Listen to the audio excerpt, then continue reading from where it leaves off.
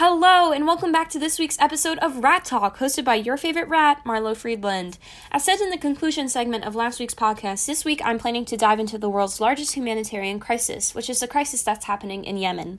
Since there's not a lot of mainstream media coverage on this issue despite its significance, I first plan on explaining what the actual crisis is and how it came about. Then I will cite statistics to help reveal the significance of this tragedy, and finally I will conduct an interview with a fellow teenager who is heavily involved at the Yemen Action Club at our school. Quick disclaimer, I am so sorry if I pronounce any of the names and terms associated with this issue incorrectly. I looked up actual videos of people saying the names and terms, but I'm still not sure if I'm pronouncing them correctly, and I mean absolutely no offense to anyone, so I just wanted to make that clear. Okay, anyway, on to the issue. The roots of this conflict can be found in the failure of a political transition that was intended to promote stability in Yemen. Former President Ali Abdullah Saleh, who held this position in Yemen for over 30 years, was forced to resign and hand over his job to Abdurrahman Mansour Hadi, his deputy, in 2011 as a result of the Arab Spring uprising, a series of anti-government protests in the Arab world. Mr. Hadi struggled with keeping certain problems under control in Yemen, including the attacks from the jihadists, continued loyalty to the former President Saleh, unemployment, and food insecurity. The Houthi movement, a group that consists of the Zaydi Shiites, a Muslim minority group, was against Saleh and fought against him in a series of rebellions during the previous decade. In 2014, however, after the political transition had already occurred, the Houthis and Saleh began secretly working together to overthrow Hadi, the president who took the position from Saleh, and eventually many Yemenis who were disappointed by the political transition ended up supporting the Houthis and took over the capital, marking the start of Yemen's civil war, which is still ongoing. Mr. Hadi fled in March of 2015.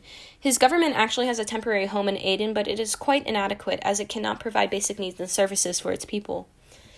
Saudi Arabia and the United Arab Emirates have led a coalition to defeat the Houthis. The United States, France, and the United Kingdom have all provided intelligence and logistical support for this coalition.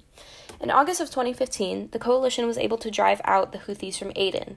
Eventually, time skipped to July of 2016, Saleh's government and the Houthis agreed to govern Sana'a and a majority of northern Yemen, but in November of 2017, Saleh's alliance with the Houthis collapsed and he was assassinated due to clashes surrounding the biggest mosque in Sana'a.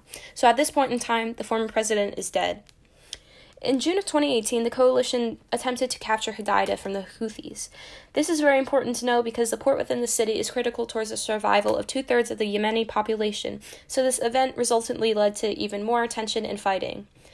After 6 months of prolonged fighting and utter destruction, the Stockholm Agreement was eventually developed. This agreement concerned all parties fighting the war and had 4 major purposes: calling for a ceasefire and redeployment of forces, facilitating the movement of humanitarian aid in Yemen, establishing a prisoner swap mechanism, and addressing the Taiz situation, which was another city that the Houthis captured. Although the agreement of this treaty sparked hope for potential peace in Yemen, there was still a major concern about its stability. Still, though, hundreds of prisoners were released as a result of its development. In July of 2019, the United Arab Emirates, which was a huge ally of Saudi Arabia that provided tons of support for this country with its resources, decided to announce its removal of forces in Yemen due to the sad and honestly pretty belated realization that the war had killed thousands of innocent civilians and led to the largest humanitarian crisis in the world. Saudi Arabia proposed a ceasefire during April of this year, but the Houthis rejected this effort and demanded air and sea blockades in Sana'a and Hodeidah. This is essentially all of the basic information regarding Yemen that is needed towards understanding why there is now the world's largest humanitarian crisis taking place there. Onto the statistics. The Yemeni civil war has resulted in 175,000 deaths and injuries that have occurred since 2015. A quarter of all people killed in the air raids during this war were women and children. The UN documents that the Saudi-led coalition is responsible for the deaths and injuries of 729 children throughout this war. 398 children deaths and injuries were from the Houthis, and 58 child casualties were from Yemen's government forces. The war crimes that have been committed during this war have been absolutely destructive and incredibly violent. In August of 2019, the Saudi-led coalition carried out multiple airstrikes on the Houthi detention center, killing at least 200 people. This attack was the single deadliest attack of the war thus far. At least 90 of the 20,100 Saudi-led air raids within the past few years are considered to be unlawful in the eyes of Human Rights Watch and were documented to be deliberate attacks on the innocent civilians in Yemen. Thousands of civilians have died from preventable causes, such as malnutrition and lack of clean water during this war.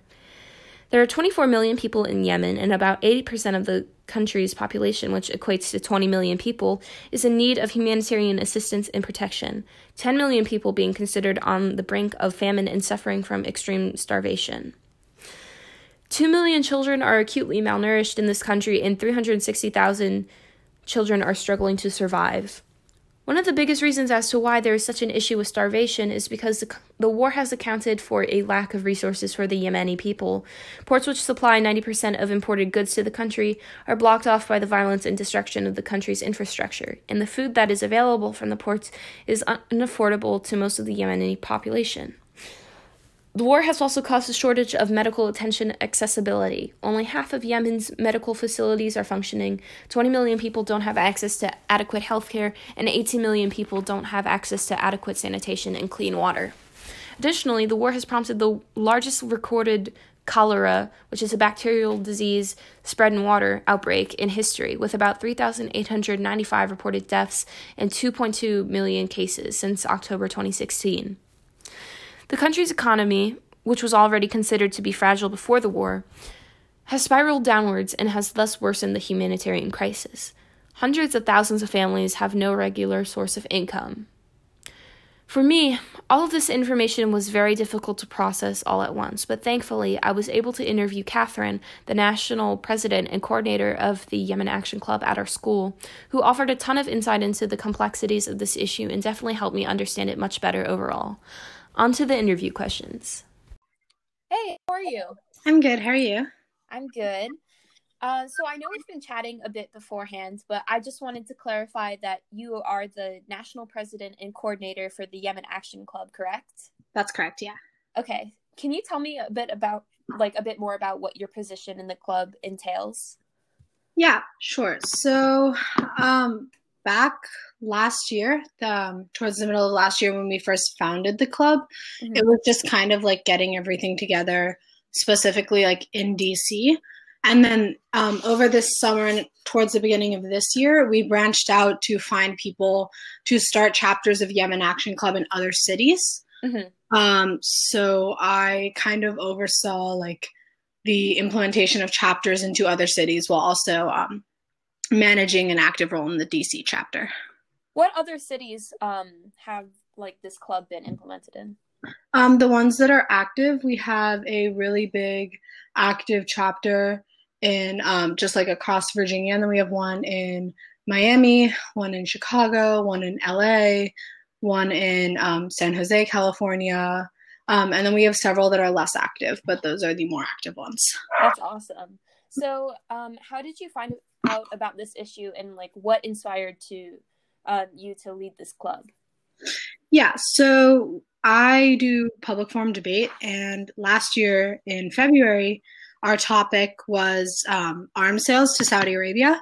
And one of the biggest arguments on the topic was that arms sales to Saudi Arabia led to just like the absolute bombing and like desecration of Yemen. So that was kind of like my first introduction to it, if I'm being honest. I hadn't really heard about it before. Yeah. And I think this is generally a problem with a lot of debate. People will hear about something terrible, happening across the world, and they'll talk about it in their debate rounds, and they kind of forget about it. Right. And especially with this topic, that didn't really like sit well with me, so I wanted to do something about it. That's awesome. Okay, so one of the biggest concerns that teenagers tend to have in regards to this issue is that there's like a lack of press/media attention. Why do you think mainstream media has overall failed to talk about the crisis in Yemen? Yeah, so I will preface this by saying that was definitely very true, like in the last year. There has been a lot of coverage now. First of all, because it kind of went viral recently. Right. Which is, it's sad that it took that for it to get coverage, but at least, now we're talking about it. And then secondly, the pandemic hit Yemen very hard. So now there's a lot of press coverage specifically concerning COVID-19 and its effects in an already war-torn country. Right. But I think The reason that we didn't see a lot of press coverage prior to that is that it's very uncomfortable to acknowledge the US's role in the crisis, because we are basically fueling it.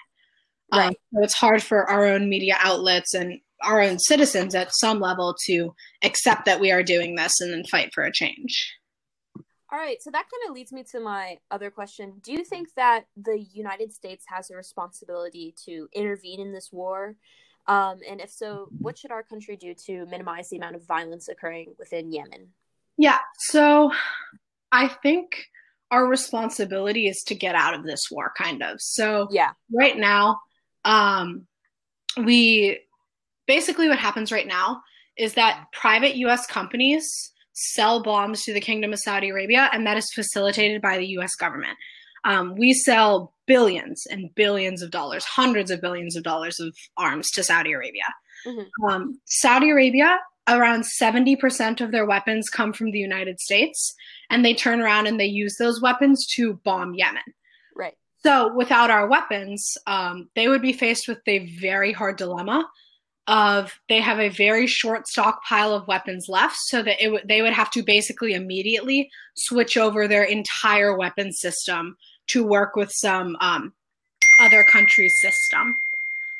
So essentially, that's a long-winded way of saying I believe our responsibility in this war is to stop selling weapons, because I believe that U.S. weapons are the only reason that this war is happening.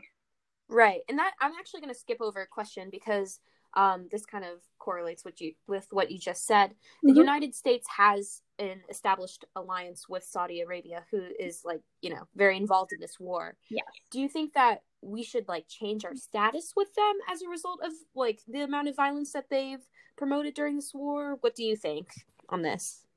Yeah. So I believe that our alliance with Saudi Arabia has really emboldened them to take the stance in this war that they have.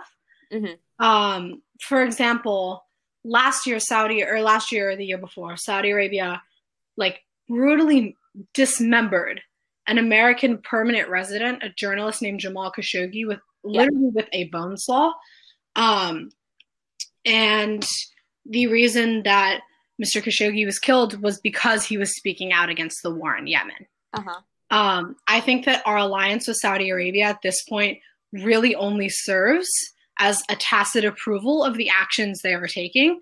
And it is time for the U.S. to make a decision. If we are going to continue supporting this war, we can't keep doing it and have this kind of idea that we're morally above the war, that we're disconnected from it. Because really, we are driving this war. So we either have to endorse that full-throatedly and be okay with the consequences of it, or reevaluate our entire relationship with Saudi Arabia. Okay. Wow. Okay, thank you. And so I'm going to go back to the question that I skipped. When researching this issue, I noticed that there was a lot of disagreement regarding the effectiveness of the Stockholm Agreement. Do you think it has been effective? And if not, is there an alternative solution that you think could be used to kind of lessen the tension and violence between opposing parties involved in this war? Sure. So the Stockholm Agreement was the most effective of many failed ceasefires. That's the best way to put it. There have been many failed attempts at power-sharing governments to make peace in Yemen. So my personal opinion is that diplomacy will never work in this specific crisis. Okay. Because I think Saudi Arabia views it as an existential conflict. They view it as because a lot of people view the rebel group fighting against Saudi Arabia as an Iranian proxy. So for Saudi Arabia, a lot of Saudi people view it as a fight against Iran in their own backyard. Okay. So for that reason, I think as long as Saudi Arabia has the ability to continue fighting the war, they're never really inclined to stick to a diplomatic solution that will work. Okay. Yeah. Cool. So, what can students do to promote positive change for Yemen? Oh, okay. Thank you for asking. There's a ton. Well, the first thing you can do, and the simplest, is call and write your legislators. I can send you the link to the script that I have. Awesome. Yeah, that would be great. Yeah. So then the next thing you can do is obviously, when it is safe with the pandemic, protesting is a really good way to get media attention and media coverage. Okay. The next thing you can do is kind of check where your money is held. Can you elaborate a bit on that? Yeah. So this one's a little complicated, but the reason that, or one of the reasons that these U.S. companies make these deals with Saudi Arabia is because it is so profitable. So specifically, I'll use the example of Lockheed Martin. Lockheed Martin sells hundreds of billions of arms to Saudi Arabia. And so we can't really control that side of the deal. But what we can control is where they get all of the revenue to make those bombs in the first place from the U.S. So, for example, Bank of America holds a $2.8 billion share in Lockheed Martin. So if you hold money in Bank of America, you are entitled to write a letter to the chief investment officer of the bank and say, I don't agree with what Lockheed Martin is doing. They are directly contributing to the slaughter of children in Yemen. I will consider divesting my money and going to another financial institution if you continue to support them. So one person doing this really doesn't have an effect, right? That's quite small. But a lot of people doing this at the same time changes the decision-making calculus for the bank because it's not really worth it anymore, right? Because you could just invest in another company that's just as profitable but much less controversial. Right. Okay. I see what you mean. That's awesome. Thank you so much for your time. This was really informative. Thank you. And if you or whoever, just anybody has any questions, you can always reach out to me. I'm very happy to talk about the subject. All right. Is there a certain way that you would want other people to reach out to you, via certain platforms or anything? Yeah. So people can probably messaging me on Facebook is the easiest way. And my Facebook is just my name, Catherine Dwyer. Or people can also email me at k.rose.dwyer@gmail.com. Awesome. Thank you so much. Okay, thank you. All right, bye. All right, so as you guys can probably tell based off of how the interview with Catherine went today, she has a ton, and I mean a ridiculously high amount of knowledge about the crisis that's happening in Yemen. The fact that she's established a club that's highly recognized across the entire country that has the intent of promoting change and awareness for this issue is phenomenal, and I strongly encourage anyone who has any sort of confusion about the issue or what she said to contact her. She gave me so much information. I literally feel like my brain has quadrupled in size, and I just think that it's well worth your time to contact such a credible person. And I'm super appreciative for her time on the show today. Thank you so much again, Catherine, for participating in this week's episode of Rat Talk. You were phenomenal. Okay, anyway, so as I listened back to the interview, I realized that Catherine definitely makes it a huge point to emphasize the importance of withdrawing our influence in the war and stopping the sales of arms to Saudi Arabia, who we supply 70% of their arms to, in order to minimize the amount of violence that's occurring in Yemen, because Saudi Arabia uses the weapons that we give them to commit acts of violence and destruction against the people of Yemen. And I realized that a lot of people, after hearing our interview today, may think, well, why haven't we withdrawn from our allyship with Saudi Arabia if they're doing all of this stuff to Yemen? And I realized that the main reason, or the main series of reasons as to why this hasn't happened yet, is because Saudi Arabia is definitely considered to be a very critical ally to some. For example, they have a huge impact on the global economy and the global energy market because of their production of oil and the presence of oil in their country. It used to be higher, but 11% of the oil that our country has is from Saudi Arabia. So they have a huge impact, and oil is considered to be a very, very, very critical resource in all countries. So the fact that they have a control over the supply and shipment of this source is very, very, very important to know. And also, they have a huge amount of insight on counterterrorism intelligence against Iran, who our country is not on good terms with at all. So that's also very important to know.